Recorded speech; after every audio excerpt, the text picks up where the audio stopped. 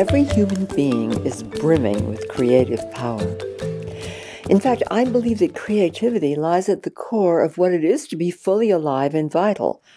So each of us can express our unique visions as gifts to all of life. And I think it's time to set free our indestructible passion to create from the core of our being. You see, I believe that we all are being called to do this, not only for our own sake, but also for the sake of all beings and the earth itself. I'm excited about answering the call. Are you? Creativity is a mind, body, soul experience. It demands that you have access not only to your intelligence and to the layers of your psyche of which you are consciously aware, but also to the whole of your being, including what is commonly called the unconscious mind. Most of us have been taught to ignore the unconscious part of ourselves. To some degree, this may be a result of Freud's insistence that the deepest layers of a human being are a repository of repressed desires that need to be codified, pathologized, and treated. It is this belief that, for better or worse, has propelled tens of millions of men and women into psychotherapy in the past 100 years. As a result, most of us still live with the lion's share of our potential for creativity and freedom unavailable to us. Meanwhile, beneath the vast ocean of what it is to be fully human, our creative powers slumber, crying out, I think, for us to awaken them.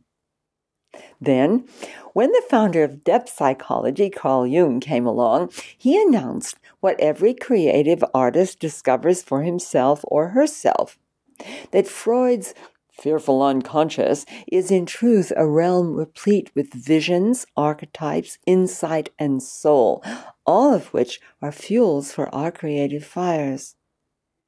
Once we choose to embrace the depths of our psyche and learn to work with them, we come across gifts that they hold and live our lives from a foundation of authentic freedom and power. Now, Jung insisted that a person's interior life not only merits attention, but also calls for dedicated exploration, which of course is exactly what he himself did, and then recorded in his fascinating and posthumously published Red Book.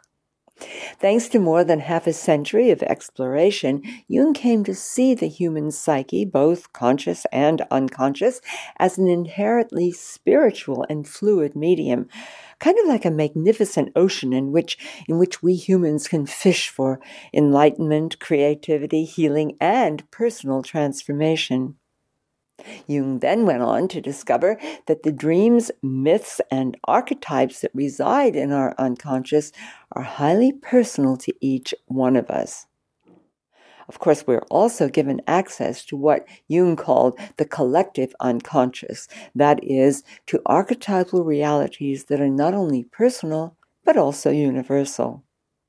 Now, this is revolutionary stuff. It speaks of truths few people ever consider unless they happen to be one of the visionary artists, thinkers, or scientists who discover this for themselves in the course of their work. Men and women who do discover this for themselves are never willing to buy into the general consensus of what is taken to be reality.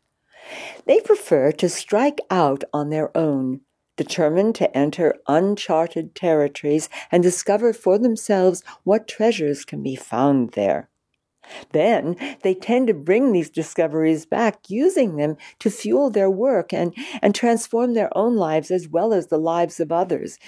Invariably, when someone is courageous enough to question the stuff that the rest of us take to be true, they discover whole new realities. I have a passion to explore the nature and power of creativity from every angle possible. I hope you will join me through your own journeys.